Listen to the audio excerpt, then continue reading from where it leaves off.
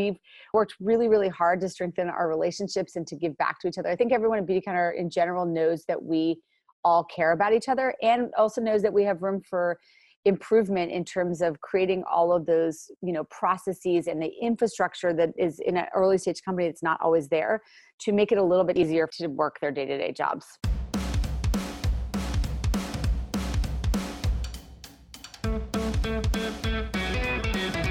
Greg Renfrew launched Beautycounter without any experience in the beauty industry, but with a fierce desire to make clean beauty as accessible as possible.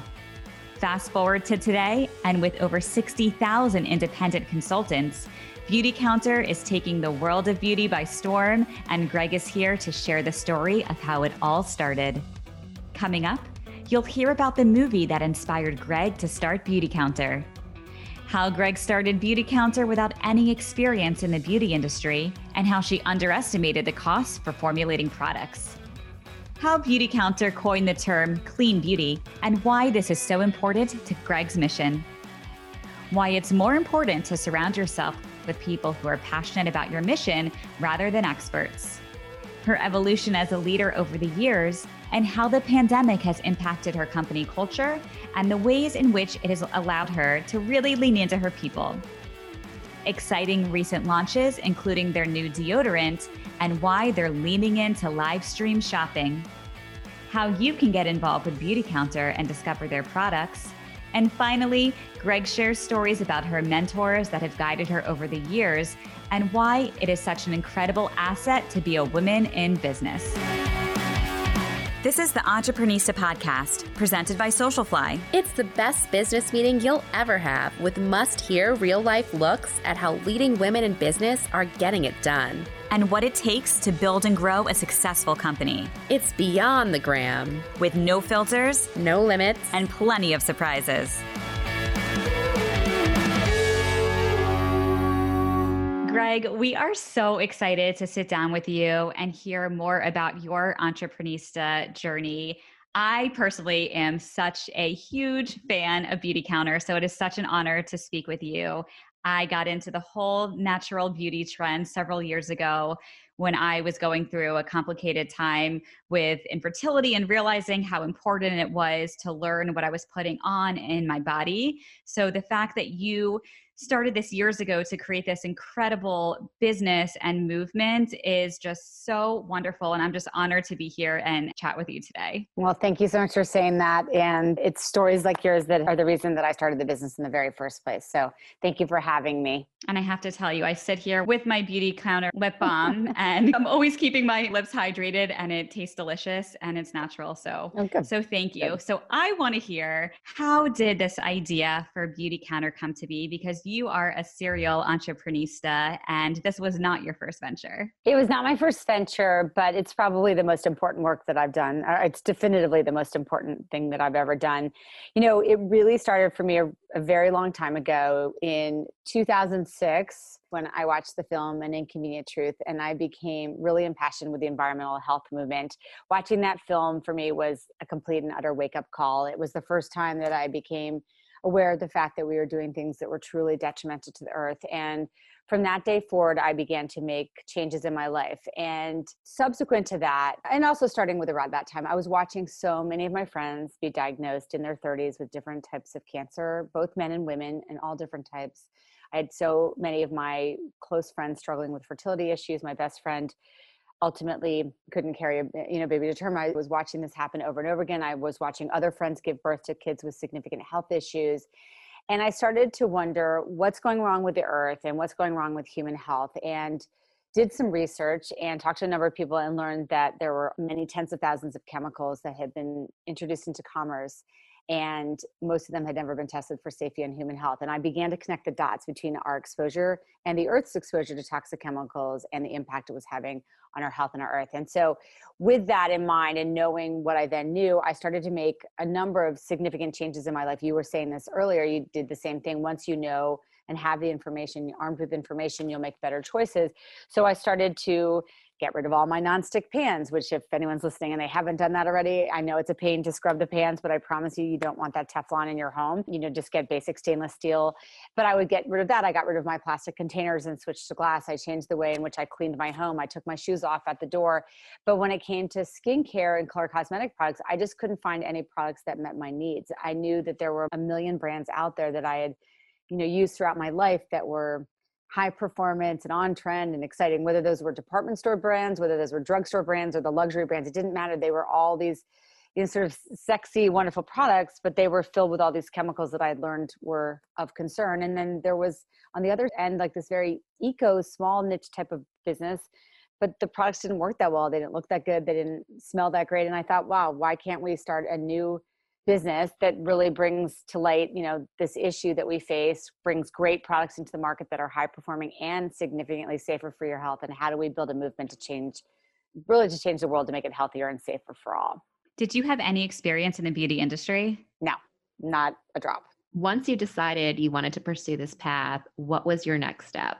I think like any entrepreneur, and you all know this, I think that one of the things that makes people successful entrepreneurially is sort of just being unapologetic and shamelessly, relying on friends, picking up the phone, being resourceful and resilient. So I just started calling friends. I had a friend who'd worked in the hair care division of L'Oreal. I had another friend that had worked at Estée Lauder. I just started calling people and saying, okay, what do you know about this? Or what do you know about that? And, one conversation led me to the next. And so I had a series of conversations with people in the environmental health movement. I had a series of conversations with nonprofit organizations that led me to chemists. I had a series of conversations with people in the beauty industry. And I started to begin to put some of the pieces of the puzzle together, but it was a process. How long did it take from the time you had this idea until you launched your first product? So I began to realize there was a huge opportunity in late 2010, and we launched in March of 13. And so for all of 2011 and 2012, we built out product and the systems and everything we needed to go live March 4th of 2013. Did you raise money before you launched, or did that come later? Unfortunately, I did raise money. I wish I had, but it is what it is. I think that, for us, when I started Beautycounter, there was no clean beauty. There was not even the phrase. We coined the phrase clean beauty. We really, and I don't mean that with any arrogance, but we genuinely pioneered and have led this movement. And so I thought naively that I could just take base formulas and make a few little tweaks and adjustments and it would be easy. And so when I started the company, I thought, oh, this is something I can kind of maybe do on a shoestring. But the reality of the situation, it wasn't. It was millions of dollars to create products from scratch, to convince manufacturers to do business in a completely different way with ingredients that they had never formerly used. And so I raised capital right out of the gate. And I also didn't honestly have enough money to do it anyway. So yes, long-winded answer to your question. Yes, I did raise money. Why do you wish you didn't raise money? Looking back, what would you have done differently? Well, that's not a fair statement. I mean, I've had incredible partners and financial sponsors and investors all the way around. I just wish I, owned more of my company today. And I think one of the mistakes that we all make, or many, I shouldn't speak with everyone, but when you're starting something, is that you feel oftentimes that you either need people more than you need them, that you can't do it on your own, because you don't have the confidence or you don't have the skill set or you didn't come from the beauty industry or whatever. And then I also think that oftentimes you bring in more capital than you need in the beginning. And I think maybe if I'd waited a little bit longer and raised a little bit less early on, I'd probably have more ownership today. But with that said, we've built an extraordinary company. And I always feel that if it's in success, everyone wins anyway. But I might have waited a little bit longer. Can you share how you learned the process when you were raising money? Had you raised money before? Were you learning along the way? And how did you know how much to give up? That's a really good question. I think that, yes, I had raised money before. I had a company called The Wedding List, which I sold to Martha Stewart. And so I'd had a really bad experience with the venture capital firm with whom I partnered, and they are no longer in existence. But they, we did everything we said we did. We were absolutely on fire doing incredible work. And then the dot-com market blew up and they forced me to sell prematurely. And yes, by most standards, it would be a success to have sold your company to Martha Stewart, but we never realized our potential. And it was really challenging working for Martha, which is a story for another day. I'm not on a podcast over a glass of wine. But I think at the end of the day, I learned a lot of things. And so I always, feel now that when you go out to raise capital, a little bit like when you're interviewing for a job, you need to be interviewing them as much as they're interviewing you. And right now, at least in this moment in time, there is far more capital than there are great ideas and great executive teams and great companies. And so what I think people do wrong oftentimes is that they're so nervous about raising money and that they're begging for money that they don't realize that they are actually in a more powerful position than they realize. And if you actually own that power, especially as a woman, and you walk in and say, this is what I'm doing, and I'm okay if you don't buy into my concept or my vision, you're obviously then not the right person for me. You will get much farther with the capital that you do raise. That is such good advice. Take us back to the early days, that first year of launching. What were those initial mistakes and learning lessons? Where do you guys have like 6 hours? I mean, I made I always say like a good day is when I don't make the same mistake twice. What were some of the mistakes that I made? Well, first of all, I think that probably the greatest mistake I made early on was bringing a close friend into the business with whom I enjoyed an incredible relationship, who didn't necessarily have the skill set that was most applicable to the business that I was trying to build. And I think that blew up a friendship that was really valuable to me. And I always say to people, and I know there are many examples where it does work, but if you have a friend who's just a personal friend, not a business friend, but with whom you share everything, it's not always prudent to go into business together. It can work and it can also blow up. And so I think one of the mistakes I made was that. I also think that I'm a pretty confident woman, but with that said, I think I doubted myself in the beginning. And so I surrounded myself with a bunch of people who were all experts. And that was because I didn't know anything about beauty, and I wasn't a toxicologist, and I wasn't an environmental activist, and I wasn't this and that. And so I kept thinking I needed all these experts around me. And actually what you need is people who are committed to your vision, who are really intelligent and hardworking. But expertise is only going to take you so far. And so I wish in retrospect, I just brought on a whole group of great people who were committed to our mission and not gotten caught up in their experience and skill sets, if that makes any sense. I think that there are lots of examples. I always look at the example of Marvel. One of the reasons Marvel has been so successful is that they take all different types of directors, not only ones that would be obvious for them, but if someone's been a documentary film director. And I think that I did a little bit too much of that. I hired all the obvious players because I didn't feel like I knew exactly what I was doing. What started happening in your business that made you realize, maybe this isn't the right fit? Well, I think we have had, cultural challenges as a result of that, because I think that I was always trying to keep everyone happy. And I think at the end of the day, what I've learned, and I do think I'm a strong CEO and leader. That doesn't mean I don't make millions of mistakes all the time. And I believe so much in servant leadership. So I don't think it's about me at all. But I think what I've learned as I've grown as a leader is that if you are extremely clear and concise in your communication, if you set expectations with people, if you're okay not trying to make everyone happy, but say, look, the train's leaving the station, you're either on this train with me or you're not, I'm okay either way. But you either need to agree or disagree and commit, or you need to move aside. I think I just spent so much time trying to cater to everyone's specific interests and needs that it was a challenging start to the business. How long did it take you to realize all of this and then change direction going forward? I think it's something that's evolved year after year. I mean, I think it's really only been in the last couple of years that I've gained the confidence to, I think as women in general, and this is maybe a gross generalization, but I think, and maybe it's the sort of nurturing female side in us, but we tend to want to please people, and we tend to want to be the ones that keep people happy. And we tend to be called bitches and tough and all these other words if we're strong.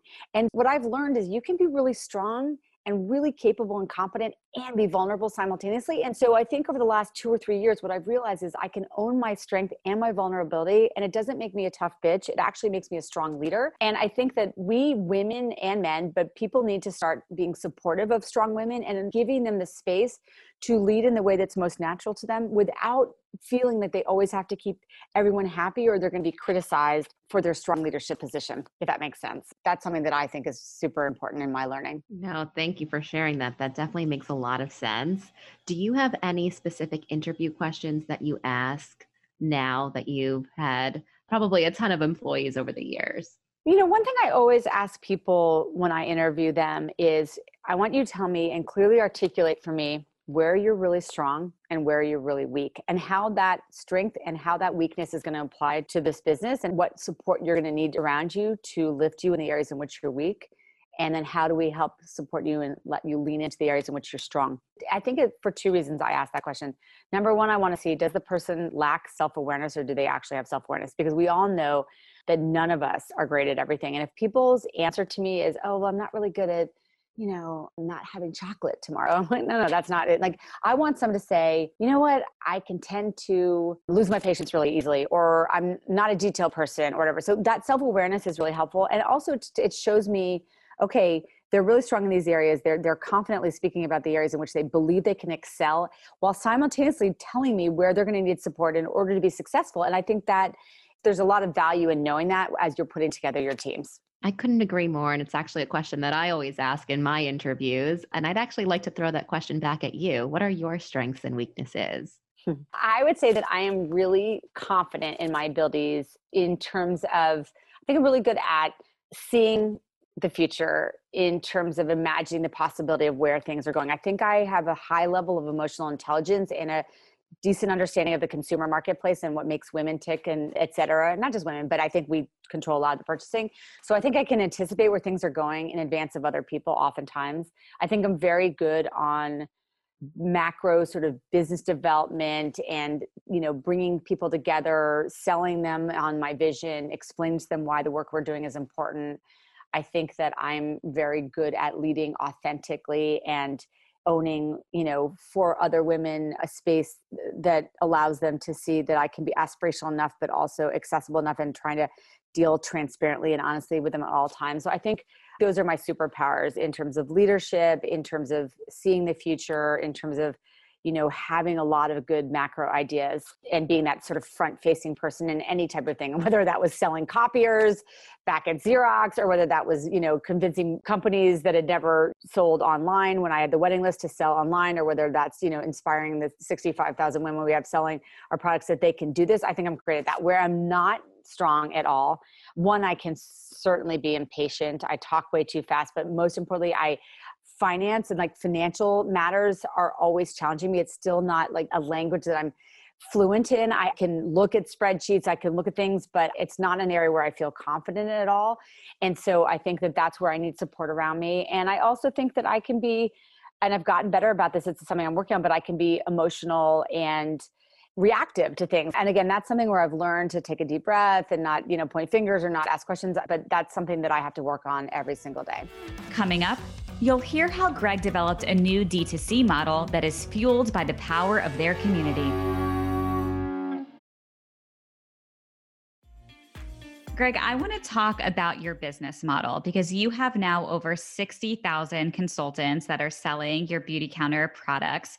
Did your business model start this way? Were you always in the consultant business, or did that evolve over time? So when I started Beautycounter, I wanted to create both a brand and a movement. And I was looking on a macro level of what was happening in the consumer marketplace, knowing that e-commerce and digital strategies were extremely important, but also knowing at the time, and again, remember I was concepting Beautycounter back in late 2010, early 2011, that purchasing of skincare and color cosmetic products online was challenging. It was really great once someone had bought something that they loved and wanted to replenish it, but that initial purchase, which is still a challenge today, but it's gotten a lot easier.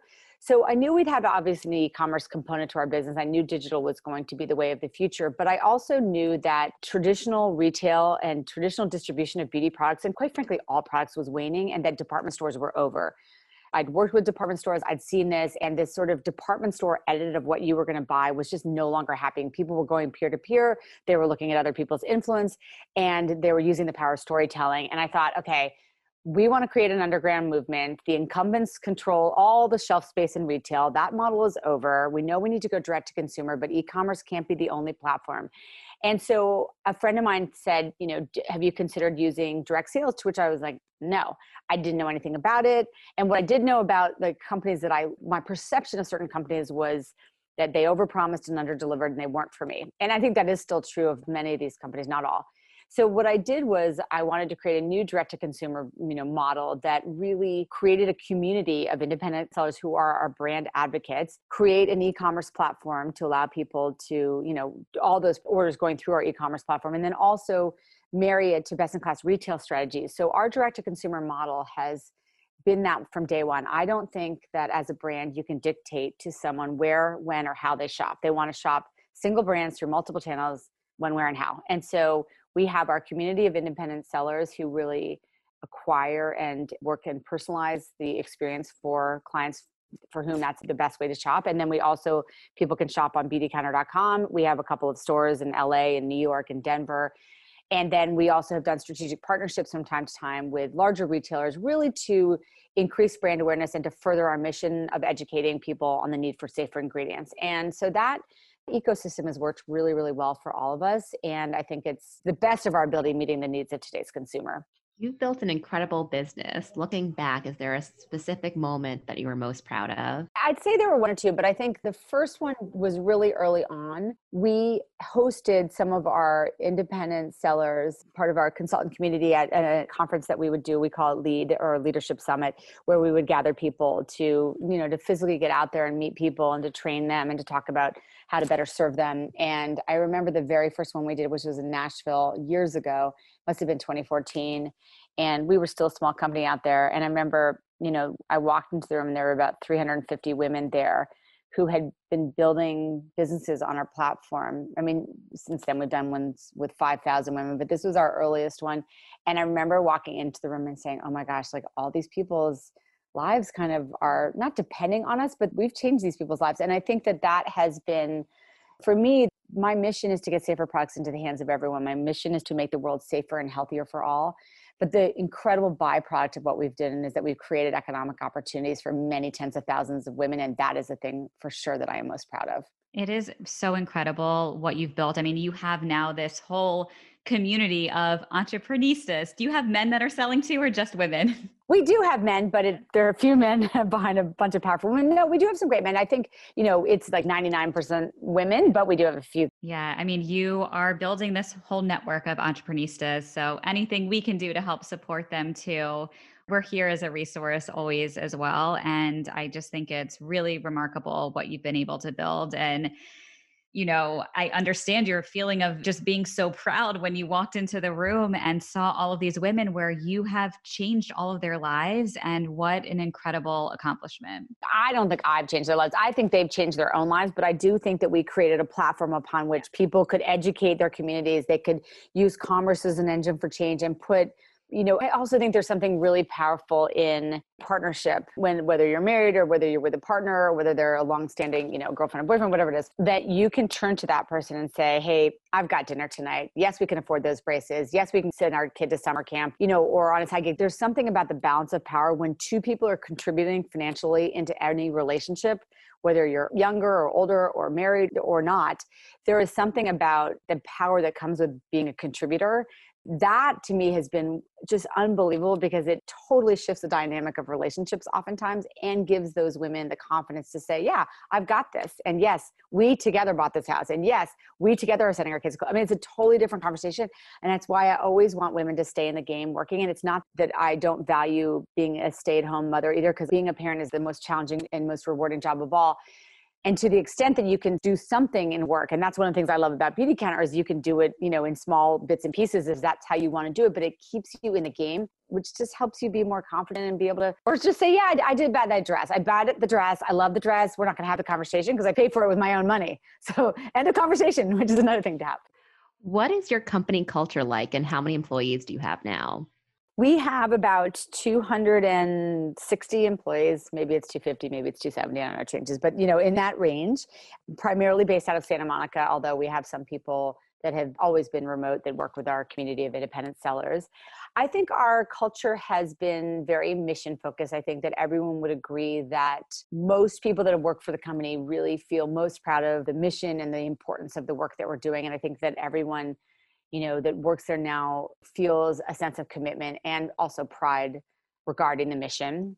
I think that we also for sure have had challenging moments. I think that in the pursuit of meeting the needs of today's consumer, work is relentless. It's exhausting. I'd say right now during COVID and coming out of last year, people are tired because it's been really hard. And you know this, trying to have to working parents and homeschool the kids and meet the needs of today's consumer, and being in a fast-growth, high-paced company that is constantly trying to disrupt the status quo and constantly seeking to do more and more and more can make for a challenging company. So I think that we're both, so in love with our mission and such good people who love working together and probably tired. And I think, we've worked really, really hard to strengthen our relationships and to give back to each other. I think everyone at Beautycounter in general knows that we all care about each other, and also knows that we have room for improvement in terms of creating all of those, processes and the infrastructure that is in an early stage company that's not always there, to make it a little bit easier to work their day-to-day jobs. What are some of the changes that you've had to make in running your business since COVID started back in March? I think one of the things that COVID provided me the opportunity with is to really lean into our people. So I think that one thing that aside from changing, so we did a bunch of things. Look, we have a lot of working parents. So we created Sacred Hour from 11:30 to 1:30 every day, no meetings, so that people could make lunch for their families or touch base with their kids or do whatever they needed, because it was just total and utter burnout in the beginning. And we also created, summer Fridays all year round so that people could have some sense of space and Friday afternoons, because it's just a really hard time right now. People's emotional health is as important right now as their physical health, because people are really struggling. And so I think we've really tried to work on that.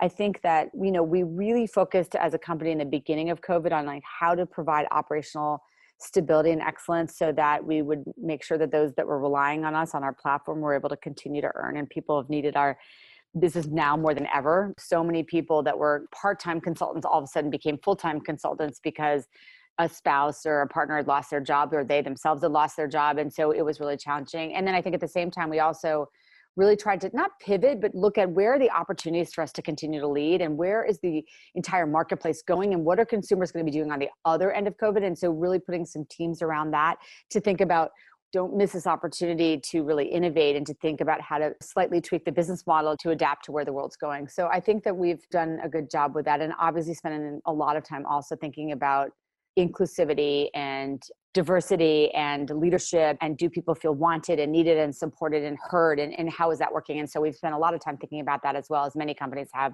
during the course of the last 12 months. Is there anything specific that you can share that has worked for you personally during this time, or your biggest learning lesson in the last year? Well, one of the biggest learnings for me is that you don't need to physically fly all over the country and be everywhere to build intimate relationships with people. And there's no point in regretting the past, because the past is in the past, right? But I think about how many airplanes I got on and how many days I spent away from my family, weeks. How many moments I miss with my children, when I actually have been able to build more intimate relationships in conversations like this, looking people in the eye. And, I used to fly into cities and 350, 500 women would show up, and I would talk and wave and whatever, take some pictures and walk out. But that wasn't really having a conversation with them. That was just like going to a Greg concert. I feel like here it's like, now I can actually interact with people at 50 at a time, 150, 250 at a time, and we can actually ask questions in real time and have a real conversation. So I think that's been a huge learning for me. And also that you can really trust your teams, that even though the people aren't physically in the office, and I used to be that way because I'm sort of old school, that actually people are really committed to doing a good job. People want to be successful. They want to please. And so wherever they are, they're going to do their work. I've also learned, though, that I really miss people, and we miss each other. And I think that they're, as great as it's been to have the flexibility of being remote for certain people, I think we're all starting to feel the impact of being away from one another for such a long time. And at some point we've got to get back together, because that physical, what they always say, that water cooler chat or whatever it is like that physical interaction of walking down the hallway and giving someone a hug or giving someone shit or whatever it is, like we miss that a lot. Yeah, I couldn't agree more. Can you share with us a little bit about your marketing strategy? You have a cult following on social media. I know all of your consultants are also really active on social. What has worked really well for you over the years? And are there some marketing tactics that maybe just fell flat? Yeah, well, you would know which ones fell flat, right? Because you guys are the experts in this. And I would say we have a cult following, but we have a small following. And I've always wondered what I did wrong and why, we've given the importance of the work and the reach and the many, many, many, many millions of products that we've sold, why we don't have more people following. And I think at the end of the day, I was having this conversation with someone yesterday who runs a content-based company, or more of a content company. And I said, your company and my company should have had a baby because you're like, we always had the commerce engine and we were really good at driving the commerce commerce, and she was incredible on the content. And I'm better at content and she's better in commerce now than she used to be, but I think it's hard to do everything. And so I think that when I think about marketing, I think I didn't harness the power of our collective voice with our independent seller community soon enough and give them the tools that they needed to really leverage the digital channels available to them. And I think we've gotten much better at that. And I think that when you have 60,000+ people who are singing your song, so to speak, if you give them the right assets and you ask them in unison to speak out on, be bold and whatever, it's amazing the reach you can have. And so I think we're really trying to figure out now how to give people bite-sized, so sort of like snippets of content and things that are more emotionally attacked. I think that's another thing. I think one of the things we did wrong is that we did not have a real emotional connection to our audience. Things would look pretty, but people would say, I think that looks beautiful, but I'm not really emotionally connecting to the brand right now. And so we've done a lot of work on that recently. What advice can you offer other budding entrepreneurs who are trying to launch their own business? I think the best piece of advice I can give them, and I have so many pieces of advice for budding entrepreneurs. I think the first thing that every single person should know is that you absolutely have it within you to be successful, and that you don't need anyone else's validation. You don't need other people. You've got it. You've got what it takes to be successful. Now, with that said, success does not come easily, and you need to be willing to work 24/7 for a solid decade to have quote unquote overnight success. You have to be resilient. You have to be resourceful. You have to be, really, really focused on whatever your vision is. But I think that most people start with self-doubt, and certainly women do. And I think that that is one of the biggest challenges that we face as women, and that oftentimes entrepreneurs face, is that they have these bold ideas and visions, but then they don't have the confidence to see them through. That is such great advice.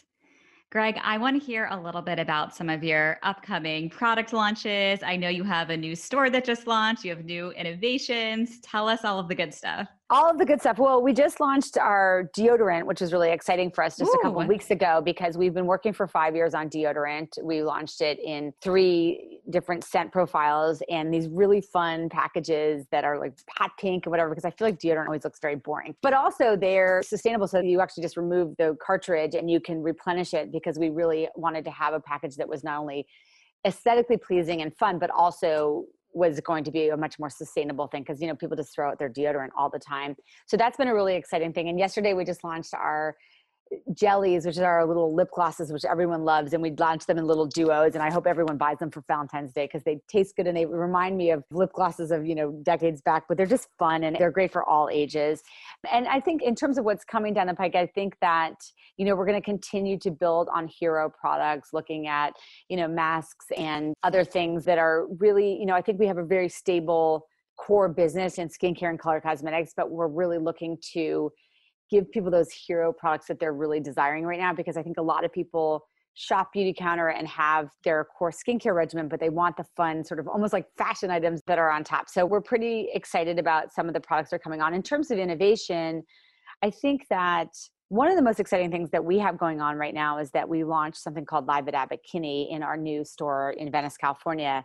And we believe that there's a really interesting opportunity right now to combine content, community, and commerce, and do it in a live streaming shoppable way. And so I think that with consumers looking, either not going to stores as much or looking for sort of a pickup drop-off situation, but not really physically wanting to engage, and just knowing that because COVID has gone on long enough that behaviors have permanently shifted, the opportunity to build intimacy, to have your community, to reach a broader audience, be able to clearly articulate your brand and shop live with your clients and have conversations with them as they're shopping and looking and, hitting a little button on the screen and purchasing while interacting with the founder or the makeup artist or the brand.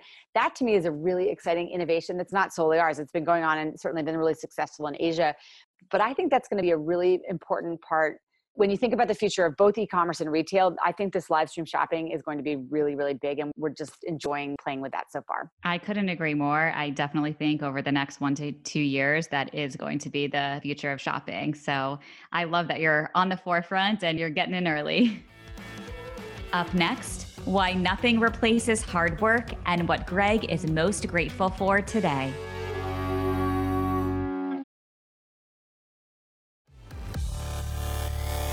All right, Greg, we do a new segment now of fun rapid fire questions. So we're going to ask you a couple of questions, and the first answer that comes to mind, very quick. Are you ready? I'm ready. Okay. What has been your favorite quarantine snack? Wine. Who is someone you've always wanted to meet? Julia Roberts. If you could travel anywhere right now, no restrictions, where would you hop on a plane and go? Sun Valley, Idaho.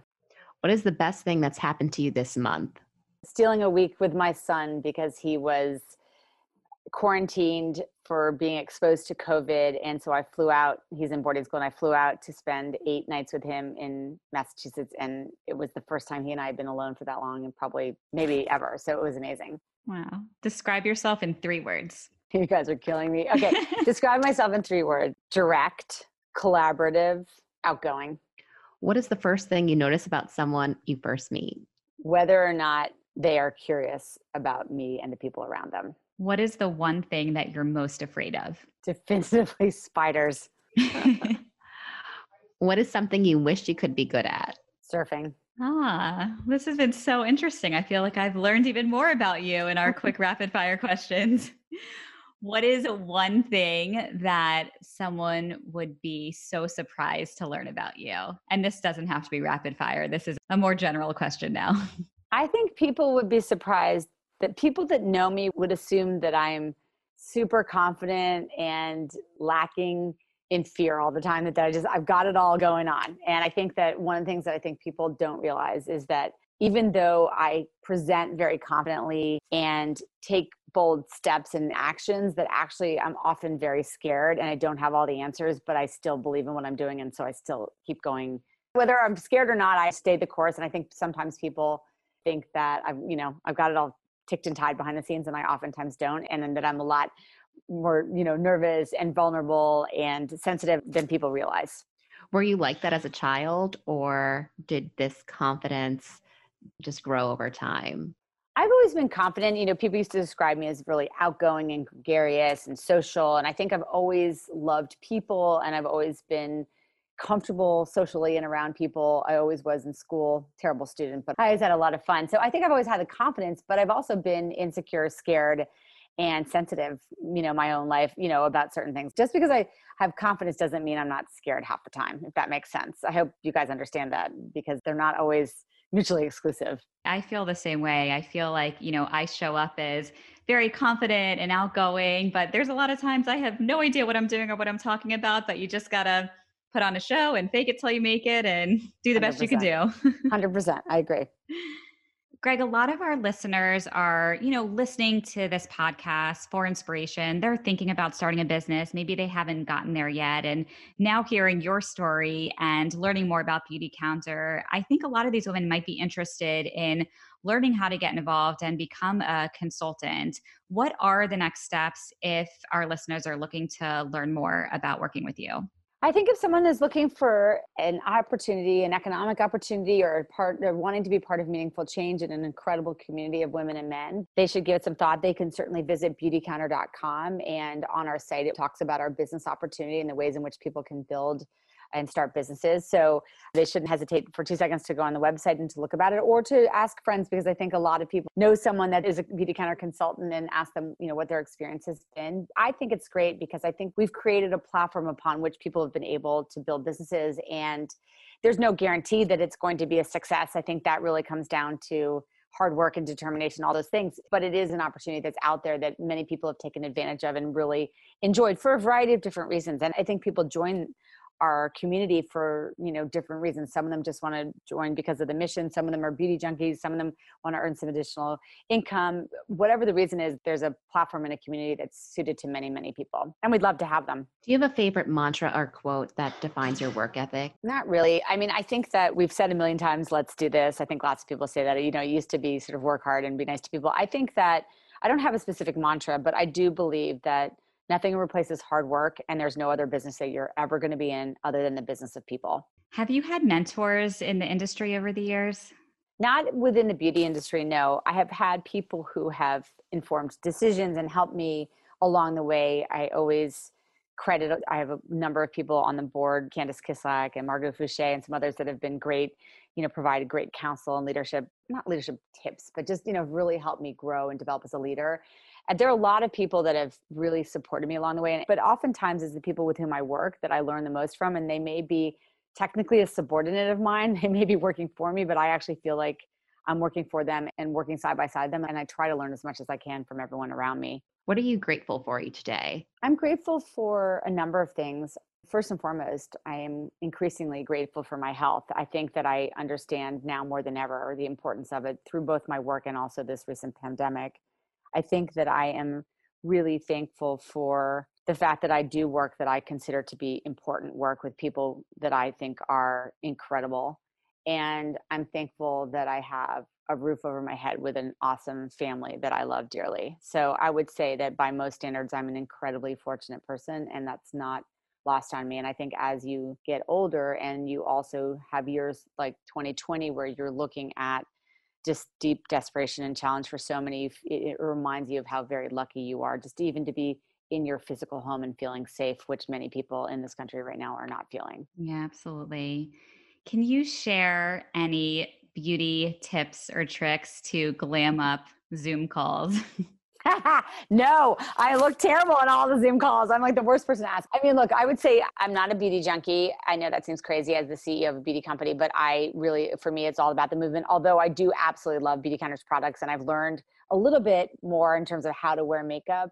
I think at the end of the day, if you talk to Christy Coleman, who's our chief artistic officer, and she's been one of my partners from day one, she always talks about doing your brows, whether you do it through a brow gel or a pencil, but just filling them in because it actually makes you look more awake. And, I know a lot of people put other things on, but for her, she would always say they will make your eyes pop.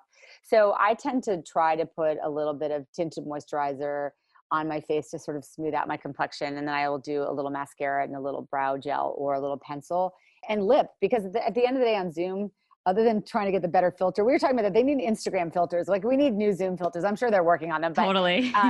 but no. And I do think also just because you are technically on camera that you tend to look better with colors and without huge bold patterns. It's the same thing when you're on television or any screen where they always say, don't wear plain white, don't wear stripes, don't wear black, don't wear gray, because you're going to look a little bit more alive. So I tend to, when I'm in an important meeting, try to wear something that has a little bit of color so that I don't look completely washed out. All right, Greg, I think you just came up with a brilliant idea. Reach out to Zoom, come up with a Beautycounter glam filter. Perfect marketing opportunity. All right, let's do it. That's a great idea. Thank you. Maybe you can help me figure that out. That would be great. That would be really good. That's probably the best idea of the year. Write it down. Yeah. You can have it. I want to know, what does a typical day look like when you're not working? Or what do you do for fun? Is there ever a day that I'm not working? I feel as an entrepreneur, and I actually, I'm sort of joking, but I'm sort of not. I think all people that are thinking about becoming an entrepreneur, if that's what they choose to do, which I highly encourage, just know that you're going to be working every single day at some point, whether that's a phone call, it's like having children. It's always part of your life and it's always on your mind. It's very hard to divorce yourself from that. But I think on days that I'm not working, again, in the non-COVID moment of time, I love spending time with my friends, and we do that with our kids. And so we have a lot of fun at family dinners, having some, cocktails, going to the beach or going hiking. I love to be outdoors. I love to enjoy the California sunshine or wherever I am. I'm very much at peace, either in the mountains or at the beach. Like I love the outdoors and I love people. I love blasting tunes. And I don't have like a typical day now because I feel that, COVID's been so crazy, but in general, I try to get some exercise, have a few good laughs, spend time with my kids and enjoy wherever I am. And my husband, sorry, and my kids and my husband. Let me not forget Mark. What does being an entrepreneurista mean to you? Well, I think at the end of the day, if you think about being a woman and being an entrepreneur, and how those two things intersect, I think that we have such an incredible opportunity as women who control the purchasing power in the world. We control the consumer market.